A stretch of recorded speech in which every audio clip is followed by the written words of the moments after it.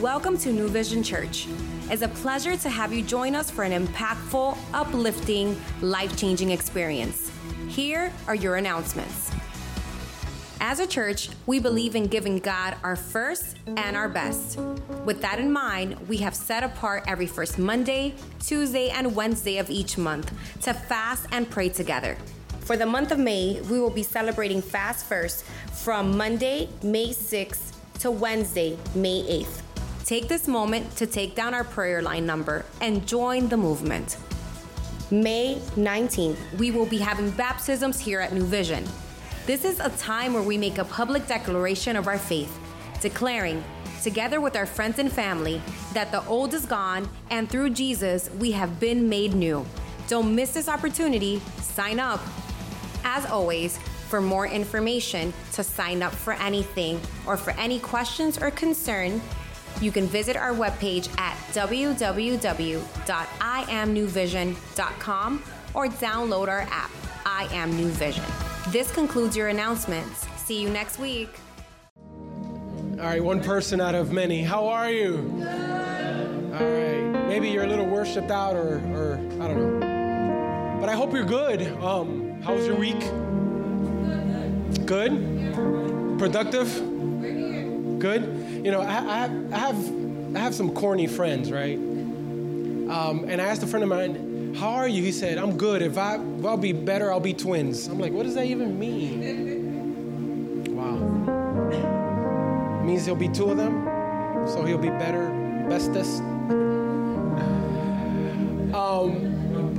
Yeah, I was like, that didn't land for me, man. I'm sorry, that it didn't. But how many of us were here last week? Or how many of you? It was a great word by Brother Rob. How many of you guys were blessed by that? The I am, who I am, and the three things that God is. I heard it. And I was blessed by it. So thank you, Rob, for leading us on Sunday. We weren't here. We were in my ordination service in Lakeland. Thank you for your prayers and for your congratulations.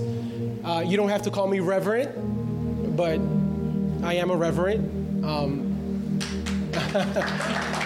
You can, if you want to get something from me, like, hey, Reverend Will, you can text me that, and I'll be happy to be there and operate in my office. Well, anyhow, we are in this series called Renewal, right? And what is this series about? Why renewal? And I think that more than ever, especially in the times that we live in,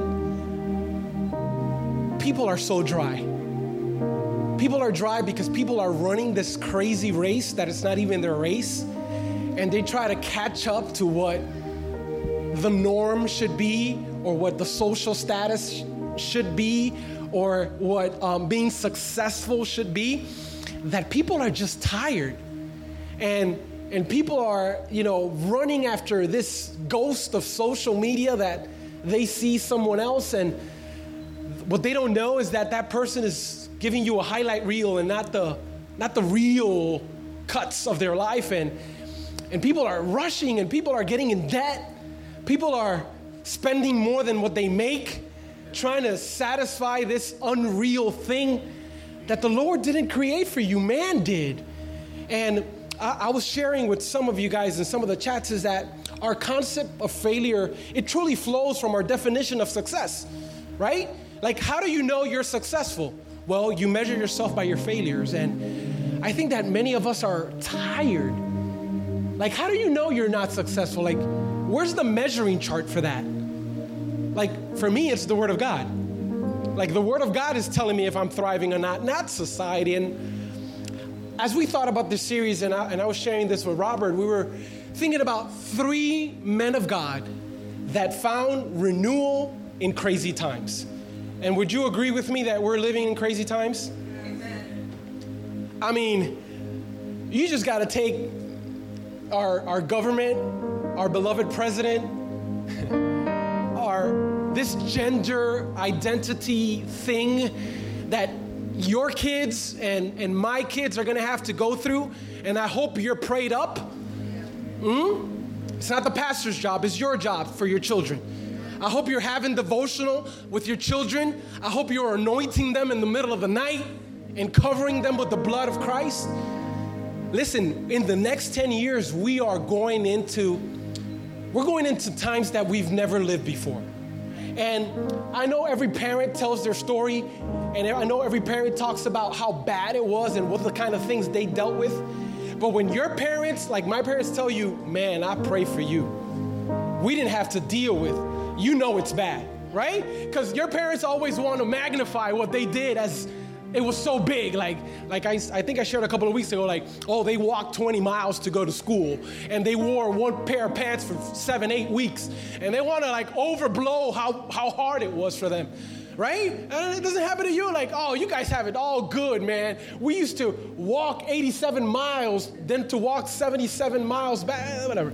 But when your parents are telling you, I'm going to pray for you because it's going to get bad, and I wish I could tell you differently, but it's going to get bad.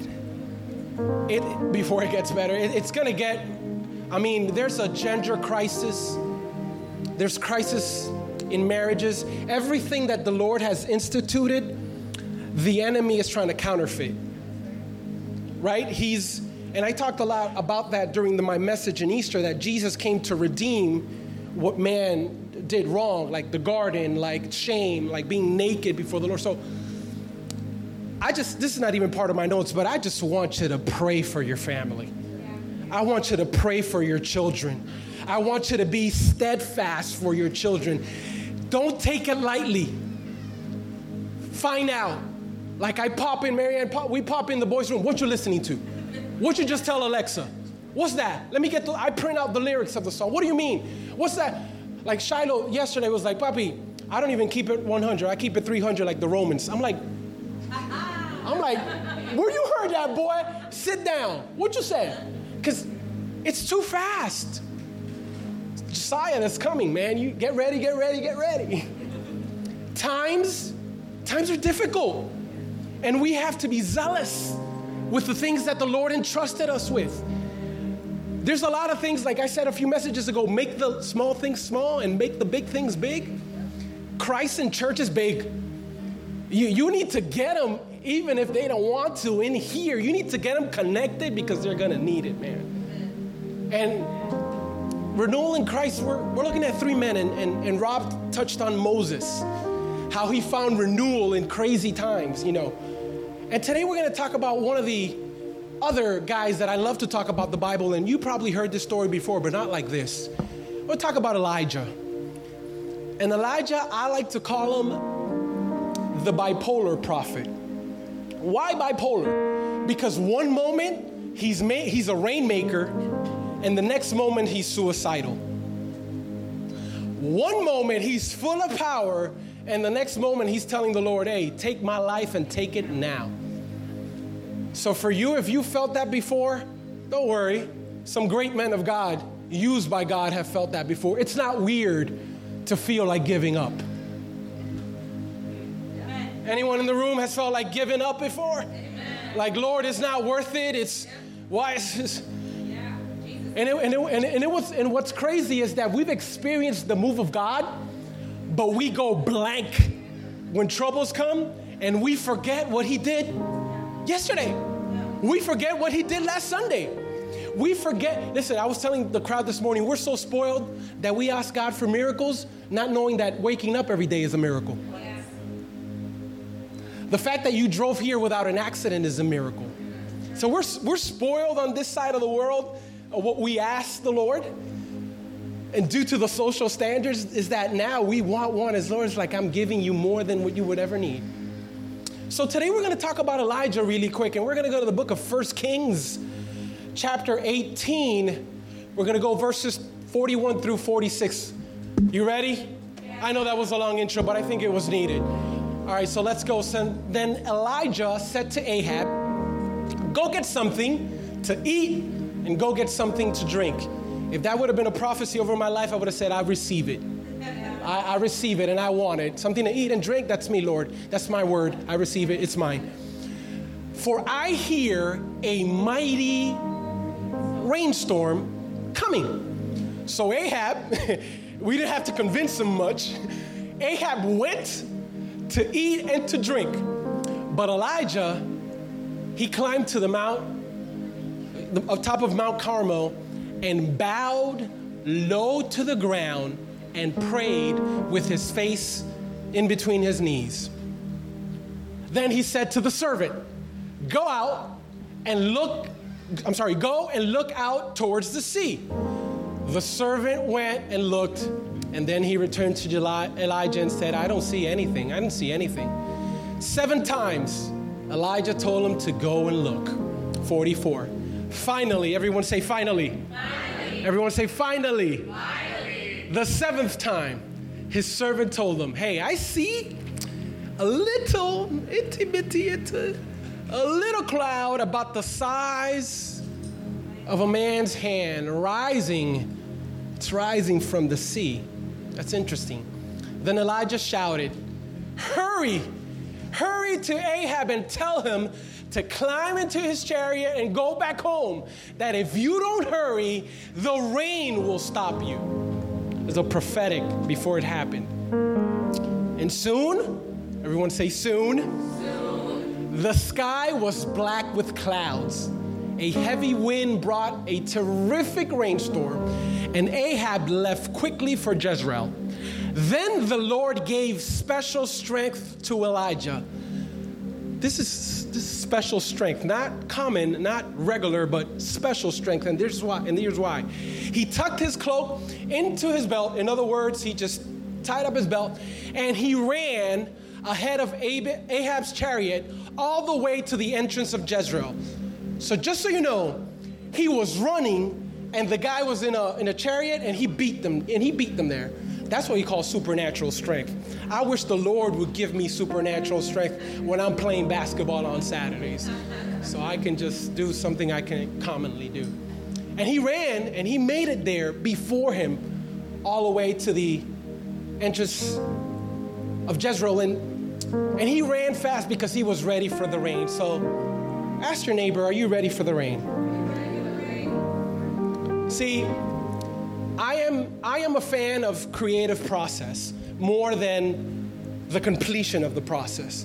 Like in music and in sports, like I like to see for those sports fans, I like to see like the 30 for 30 on such guy, before he was a star, like, he'll catching the bus to go to practice, skinny and, or if it's music, the creative process, like we enjoy the hit, but there was a creative process. And one of the things I've understood about the process is that the beginning never looks like the end.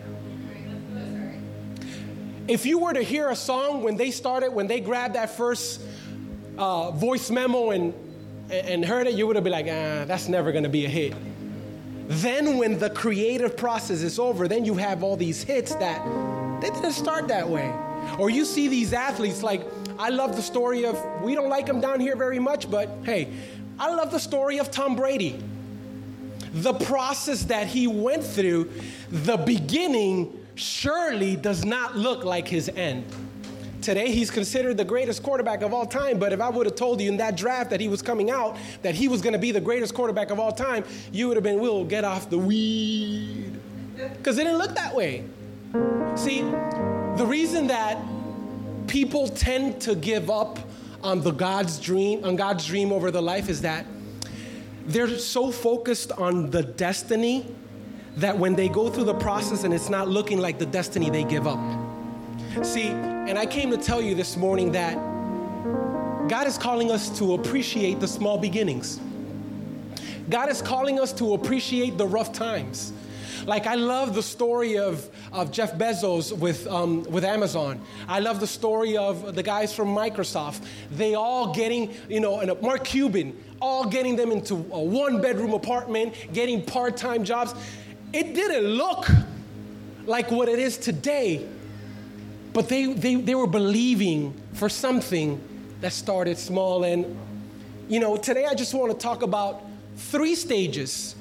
Everyone say 3.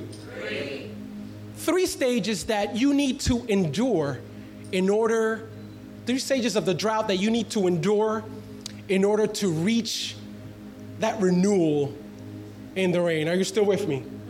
Yeah, and I believe that these 3 stages are very clear in my text today. And my prayer is that you're able to see them as clear as I saw them. And the first stage, if you're taking notes, take notes. If you're not taking notes, man, take notes, because I want you to go over this message Thursday afternoon when it really sucks, when you can't see anything, when you feel God is not working. I want you to go back to your notes and pray about them, man. The first stage is the invisible stage. The invisible stage. And many of us this morning, it's possible that we're in this stage right now. Meaning that what we hear doesn't match up to what we see. I don't know if it happens to you when you read the Bible, but this surely happens to me. Don't you read some Bible verses that you wish were your reality? Is it only me? That you read, I can do all things through Christ who gives me strength, but what you're really feeling is I can do nothing through Christ because I have no strength. See, one of the dichotomies of our Christian walk, and this is a seminary word, is the eschatology, is it? Eschatology of the tension of eschatology of God's word. So let me break that down. It's a tension between God, what he said, and what's happening. In other words, God can say it and believe it because he's the Alpha and the Omega. He's looking at it from the Omega piece, yet you are walking and viewing it from the Alpha piece. Does that make sense to you? So in other words, what God has promised, he's like, believe it, my child. And I'm like, it is easy for you to believe it because you're God and you know the end result. It's hard for me and I struggle with that tension because the word that you're giving me right now is not coming forth in my current season. Does that make sense? So that's the struggle with our tension. It's like, God, I hear you, but I don't see that. God, you said you will heal my marriage. That's what you say, but that's not what I see. God, you say that you're going to be Jehovah Jireh, my provider. That's what I hear, but that's not what I see. Is there anyone that has been in that stage of the invisible stage where you hear the sound of rain, where you hear the sound of, and you know what the danger is to that? The danger becomes when you share it with someone else. That someone else is going to ask for tangible proof that you can't produce. Oh, the Lord told me, man, that, or I received from the Lord that he has this type of ministry for my life, this call, or he's going to use me in this manner, or that he's going to be providing for me. And they look at you like, oh, dude, all I see is struggle right now. I don't see what you're saying. We read in verse 42 that, sorry, go to verse 41, Greg. Sorry about that.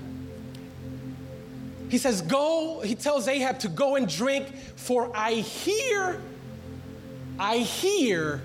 that a mighty storm is coming. Let me ask you, how do you respond when what you hear doesn't match up to what you see? Can I be honest? This is the crowd I can be. I get upset. I start doubting. I start double checking and going back and say, hey, mic check 1, 2, Lord, did you really mean this, or did my emotions get involved? Because that happens. Did my own desires get involved? This is what I perceived that was I wrong? But Elijah was full of faith. He said to Ahab that, man, this was bold. Let me give you some background. They were going through a famine for 3.5 years. Think about that. In other words, let's say, just for the sake of argument, that it hasn't snowed in South Florida for 5 years, right? And I come to you and I said, Church of God, the Lord is telling me that tomorrow I want you guys to buy snow boots, and I want you guys to buy coats, and I want you guys to buy shovels, and because it's gonna snow. That's what I hear, And you guys are like, well, it hasn't snowed in South Florida in 5 years. So the context is that what he's declaring that's happening is something they haven't seen in a long while. And think about the following. You know why it's not raining? Because Elijah asked for the Lord to close the heavens. In other words, I'm the responsible party for the famine. And the reason that he's hiding is because Jezebel, if you're married to a Jezebel, don't look to your left or to your right, or you know a Jezebel. Because Jezebel is looking for him, so he's running, and he is now faced with the reality that they might kill me if it doesn't rain. Because I asked for this. Verse 42. So Ahab went to eat and drink. Ahab was like, I believe you. I'm going to be obedient. And it doesn't take a lot of faith to go eat and drink, right? I mean, it doesn't take supernatural spirituality to go eat and drink. But Elijah knew his position. Let me ask you again. What's your reaction when what you hear doesn't match up to what you see? The Bible says that he bowed low to the ground. And if I was 10 years younger, I would do that. Low to the ground, and he prayed with his face in between his legs. In other words, acknowledging that you are a sovereign God, and this is my posture of worship and humility before you, before I ask you something. Do we come asking or do we come demanding? You said, or Heavenly Father, there is a drought in my land. And he prayed with his face in between his knees, and what the Lord was revealing and what I was sensing is that our attitude and our posture while we wait for the promise matters. It matters how you wait. One of the things I always tell the boys, and you know, children, they want things right now.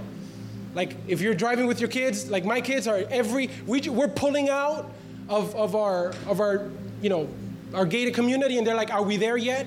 I'm like, you're seeing that we're pulling out of the gated community. Are we there? It's like the kids, we want stuff now. But what's our reaction when it's not coming about?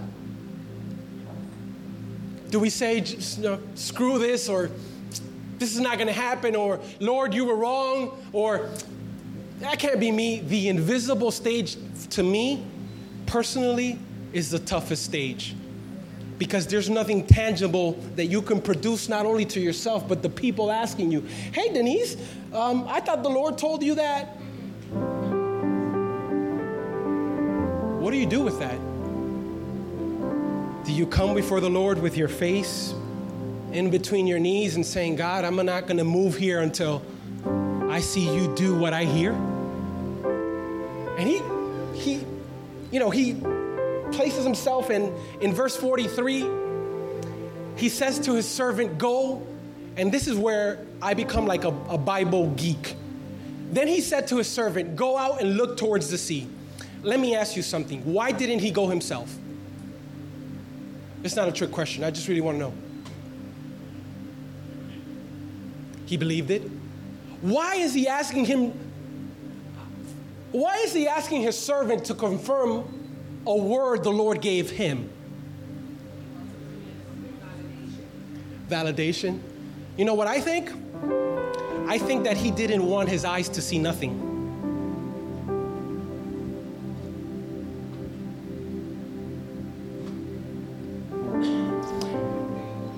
I believe Elijah said, this is my posture right now to search for you. And because we walk by and not by. So if my eyes see nothing, my faith may get flaky. So instead of going out and seeing if you're doing it, I'm going to stay right here in my position until you do it. And he tells his servant, go out, look again. Now, can you imagine being the servant? Like, for Spanish, for pa qué, brother? Like, otra vez? Really? Again? And think about this. This is a man that just slaughtered the prophets of Baal.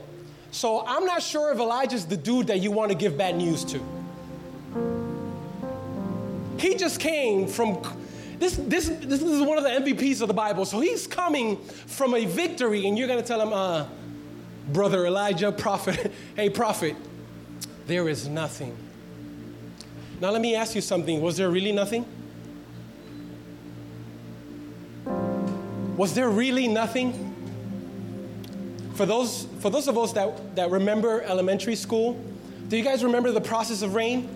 Yeah. Can someone tell me the process of rain? Evaporates from the condensation of the surface of the ocean. So even if you don't see nothing, that doesn't mean that nothing is happening. I've learned this in my Christian walk, and if you learned this concept, it will change your walk. And I preached about this a few months back. With Christ, there's never nothing. He's never doing nothing. Even if you can't see it, like we sing in the song, even if I don't see it, you're working, you never stop, you never stop. Even if you don't see it, he's still at work. If you believe that, say amen. Amen. So the first stage is what?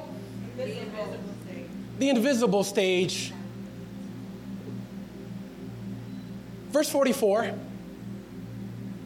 Finally, everyone say finally. Finally. The seventh time his servant told him, I saw a little cloud, and he kind of like downplays what he saw. He's like, it's nothing too big. It's the size of a man's hand, and it's rising from the sea. Then Elijah celebrated that, which leads me to my second stage, which is the insignificant stage. The insignificant stage, it's not invisible. Now it's not nothing. Now it's something, but it's too small. We have a couple friends that are friends of ours, Jose and Jenny, and his wife Jenny, she taught me something about celebrating the small things that it's changed my life forever. With Jenny, you can give her like a gum, and she'll throw a parade for it. She'd be like, oh, this is the greatest gum ever. Like, at the beginning, I thought it was an act. Like, dude, I just gave you a cup of water. She will celebrate everything small. See, what happens is that when we celebrate small victories, it works in our gratefulness, and that we are ready because we're faithful in the small. Faithfulness is related to being grateful. When you're faithful and you are grateful for the small, you can be ready and grateful for the big things. See, and I think that many of us are losing sleep. Many of us are exhausted. Many of us are trying to change our spouses. We're trying to change our workplaces. We're trying to change our careers because we forgot to celebrate the small things. Like I was talking to the guys and I was telling them, the next person that tells me that they need quality time with their family, I'm going to slap them in the face. Then they're my boys, so I can talk like that. I was like, then I repented. But you don't understand that you have the opportunity to spend quality time every day? The thing is that we don't view it because we need the whole spectacle. We need the whole production. We need that 7-day, 6-night vacation on a cruise. It's like, walk with your sons in the park. 10 minutes. Let that air sink in. Be grateful that you're able to have children when there's people that can't. Be grateful that you have a home to come back to. Wives, husbands, be happy that he came back from work. I know wives that are still waiting for him. I know you're not going to say amen. I don't care. We've forgotten to celebrate the small things. And we're bitter because, oh man, I just went to the drive-thru at McDonald's. I'm too bad because it wasn't Prime 112. like I got a little job, but it says I'm not the CEO, or I got to spend this little time, but it wasn't a Jamaican cruise. And man, I share this because it's been heavy in my spirit. I see some of you struggling for approval, struggling for validation, struggling to fit this mold of that's what I'm going to celebrate when I get my home, when I buy my house, and when I buy my car, and when I have the job, and just like, I'm doing it. You're just not seeing it. See, one of the things that happened to Elijah along the way is that he met the widow. Y'all remember that episode that just had a little bit of oil? And the Lord kept reproducing the oil. Y'all remember that episode? Sometimes in the drought, God is going to allow you to encounter people that have less than you so you can be grateful for what you already have. When you spend time with someone that has less than you and they're grateful for what they have, man, that confronts you. That confronts you. It's confronted me in the past. And I just want to sit in this moment for a little bit because I feel this is an epidemic in our society, and it's an epidemic in our church. We don't celebrate New Vision because we're not at that level. We're not celebrating the little things God is doing in this room because we're measuring up to something God is doing somewhere else, and we're losing the joy of what the Lord is doing now. In your lives, think about it. Do you celebrate the fact that you could come home and kiss your children and put them to bed? Are you rejoicing with the fact that you were able to go online and pay a bill?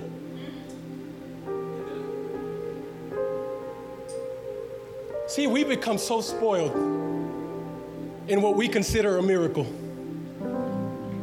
The Lord is saying that very breath in your lungs right now is a miracle. I'm the giver and taker. I can take it at any moment. You still have it. Enjoy it. The Bible says that he got up. He didn't tell him, come back to me when you see a ton of clouds. He said he got up. The Bible says, verse 44, I believe, that he jumped. He jumped and he said, hurry, let's celebrate this. Because he knew. This is a challenge that I'm going to give you for the next 30 days. And I promise you this is going to change your life. All the areas in your life that you believe that are insignificant, when you're doing it, say, this is significant. Mothers, when you're making that breakfast for your children at 7 in the morning before they go to school, that you're tired, and you're like, man, I wish I could have gotten some more sleep. As you're making, this is significant. As you're changing that diaper, that's a challenge for some of us. This is significant. When you can lock your doors at night and you can go to bed with your wife and you're honoring marriage, say to yourself, this is significant. When you have a place to worship that you can come, man, we get together with pastors from all over the world that tell me that people have to be meeting in the sewers and people have to be, people can't even be back. This here, this little group, this is significant. We got to start viewing our lives differently. We got to start measuring our lives according to what the Lord wants for us. So, what's stage number 2? The insignificant stage. And you may be there. I know I've been there. When I look at something, I'm like, oh, big deal. Okay, big deal. When you're pumping gas, this is significant. This is significant. When you can put your children to bed, this is significant. This is significant. This is significant. And maybe some of us are missing years. You know, I speak to my parents every day. And one of the things my parents tell me is that the house is so empty, Will. My mom says, the thing I complained about is the thing I long for now. She tells me every day, enjoy them every single minute. Next thing you know, you're going to wake up and you're going to say, Papi, I keep it 300 like the Romans. When you take them, say, this is significant. Now, let me just teach for a moment. There's nothing spiritual to this. Our brains are wired for survival. How many of you guys watched that show, Survivor?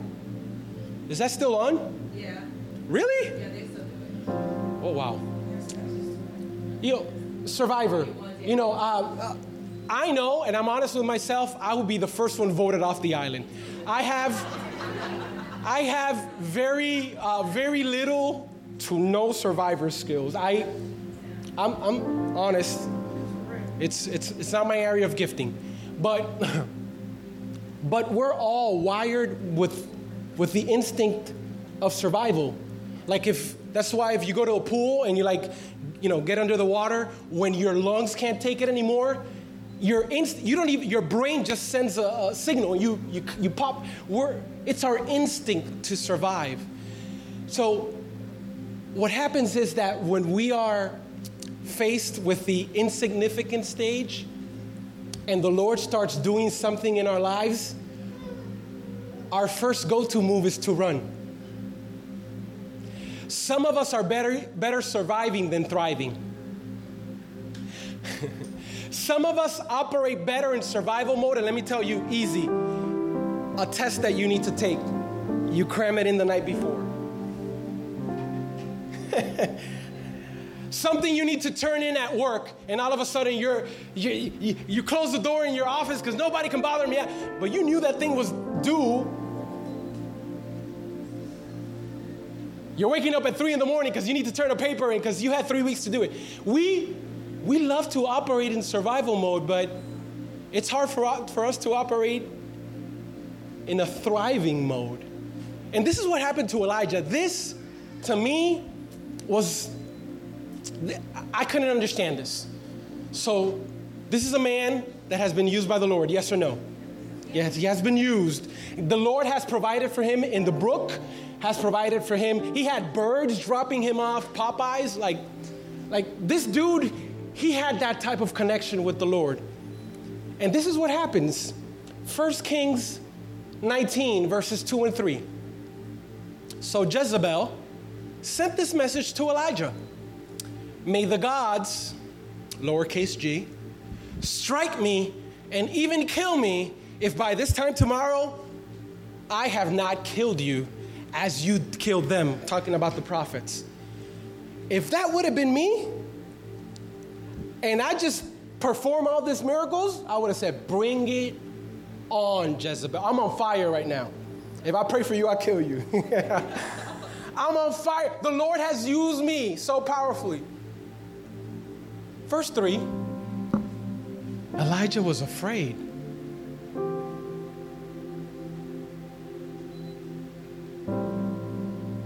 Elijah was afraid, and he fled for his life. He went to Beersheba, a town of Judah, and he left. He said, listen, hide here, deuces. And he left his servant there. Go back to verse 2. Let me ask you this question. Again, the Bible geek in me. If she was going to kill him, why did she send a message beforehand?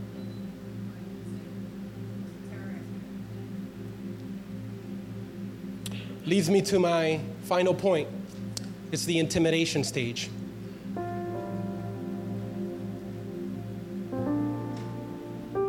We'll get there. Intimidation stage. See, her purpose was never to kill him, it was just to intimidate him. If she could kill him, why is she warning him? Hey, tomorrow, by this time, I'm gonna kill you. She was queen. She could have just sent her man and killed him. This is what the enemy does when the Lord starts doing something in your life that even looks like it's small. When things start coming about, the enemy starts sending voices to your life, voices to your ears telling you, hey, this is not going to happen. Before this happens, you're going to die. People are not going to believe you. You are not worthy of this. Hey, listen, what your past life, it's going to come up. This shame, and you run, and this is my closing, you run from the thing that you prayed for. And how many of us have prayed for something and when it starts happening, we start freaking out? you start running from the same thing you prayed for. God, I want you to give me a woman that loves you. I want you to give me a marriage that honors you. Marriage starts getting tough and you want to run away for the thing that you were just praying for. And you had me pray for that too. Lord, give me a job. I need a job. Lord, I want to be your servant. I want to give my life to you. I want to serve you. You start serving and it's getting tough and now you want to run away. The thing that you prayed, see, that's why we got to be careful with our prayers. When you say, God, open up the heavens, you're not being specific, and he's going to open up the heavens. He's going to open up the heavens for blessings, but open up the heavens for opportunities. So people are going to come knocking on your door that need from you, and you're going to retrieve. Because it's not for us, it's for them. See, and I believe, personal testimony, that I've hovered too long in the intimidation stage. I've seen him do some things. I see a cloud the size of a man's hand, and when the clouds and the sky gets dark, I'm like, you know, I'm just little old Will, and we're just little old New Vision. Intimidation, and the enemy starts dropping things in the ears of many of you, and we start retrieving from what the Lord wants to do. He intimidates us. I've learned this principle, and with this I'm closing. The enemy can't stop God from sending the rain. The enemy can only stop you from seeing the rain. It's the only thing he can do. He can distract you enough and intimidate you enough that you start running from the very thing that you prayed for. So we're all looking for renewal. One way or another, everyone in this room wants to be replenished. Amen? One way or another, we're feeling tired in some areas. Is there anyone that feels like that? That we feel that we're searching and we're fighting the wind, and we want more, and we need certain certainties and validations of some things. And for God to, okay, God, you said this, but time is passing and I'm not seeing it. What am I going to do? And the Lord is like, I need you to do two things. I need you to put your head in between your knees and pray. And I need you to look again. You think your marriage sucks? Look again. Look again. There's never nothing. There's always something you can find the size of a cloud of the size of a man's hand. That can be the starting point that could catapult you to your next season.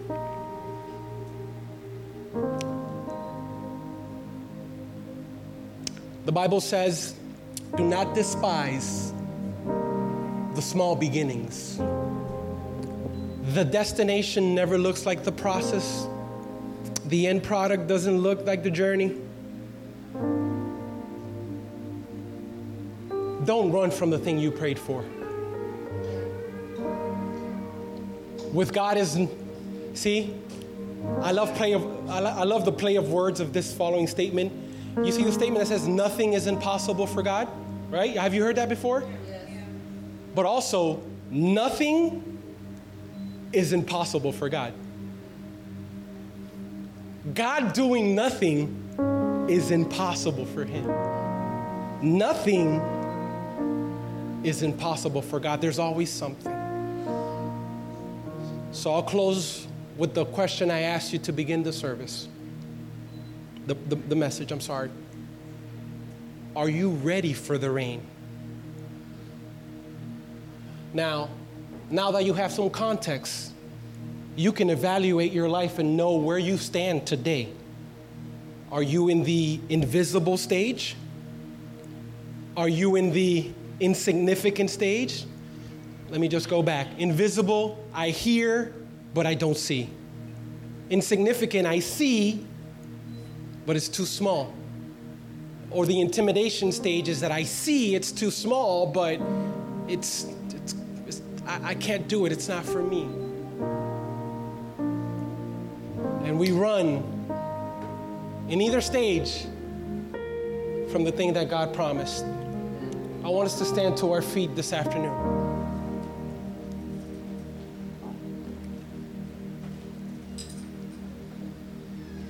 Something I've learned when being in a group of people is to never assume.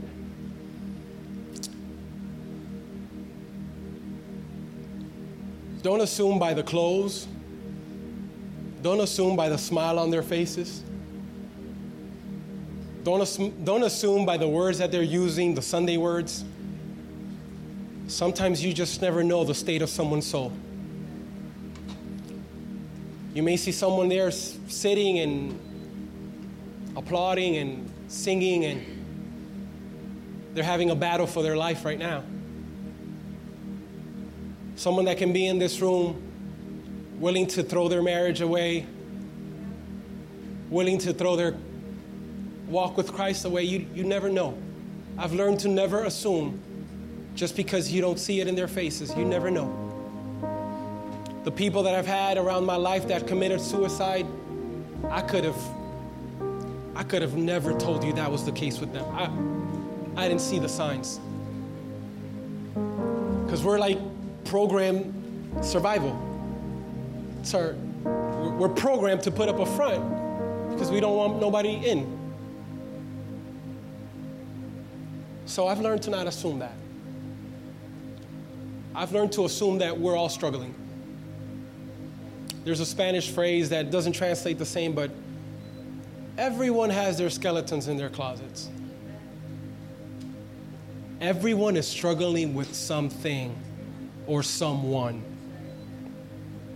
Don't believe the hype. Don't matter what you see on social media. Don't matter what you see from up here. Everyone is. And I always say the most powerful words you can share from an altar is me too. So this morning, I don't even want us to go into song. If we can just let some pads ride. I want us to have a honest and bold moment.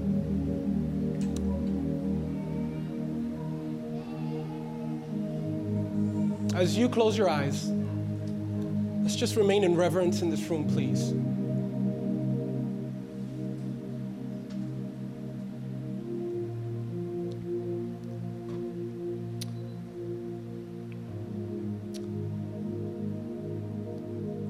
I really sense this, and I say this with all the fear of the Lord in my heart.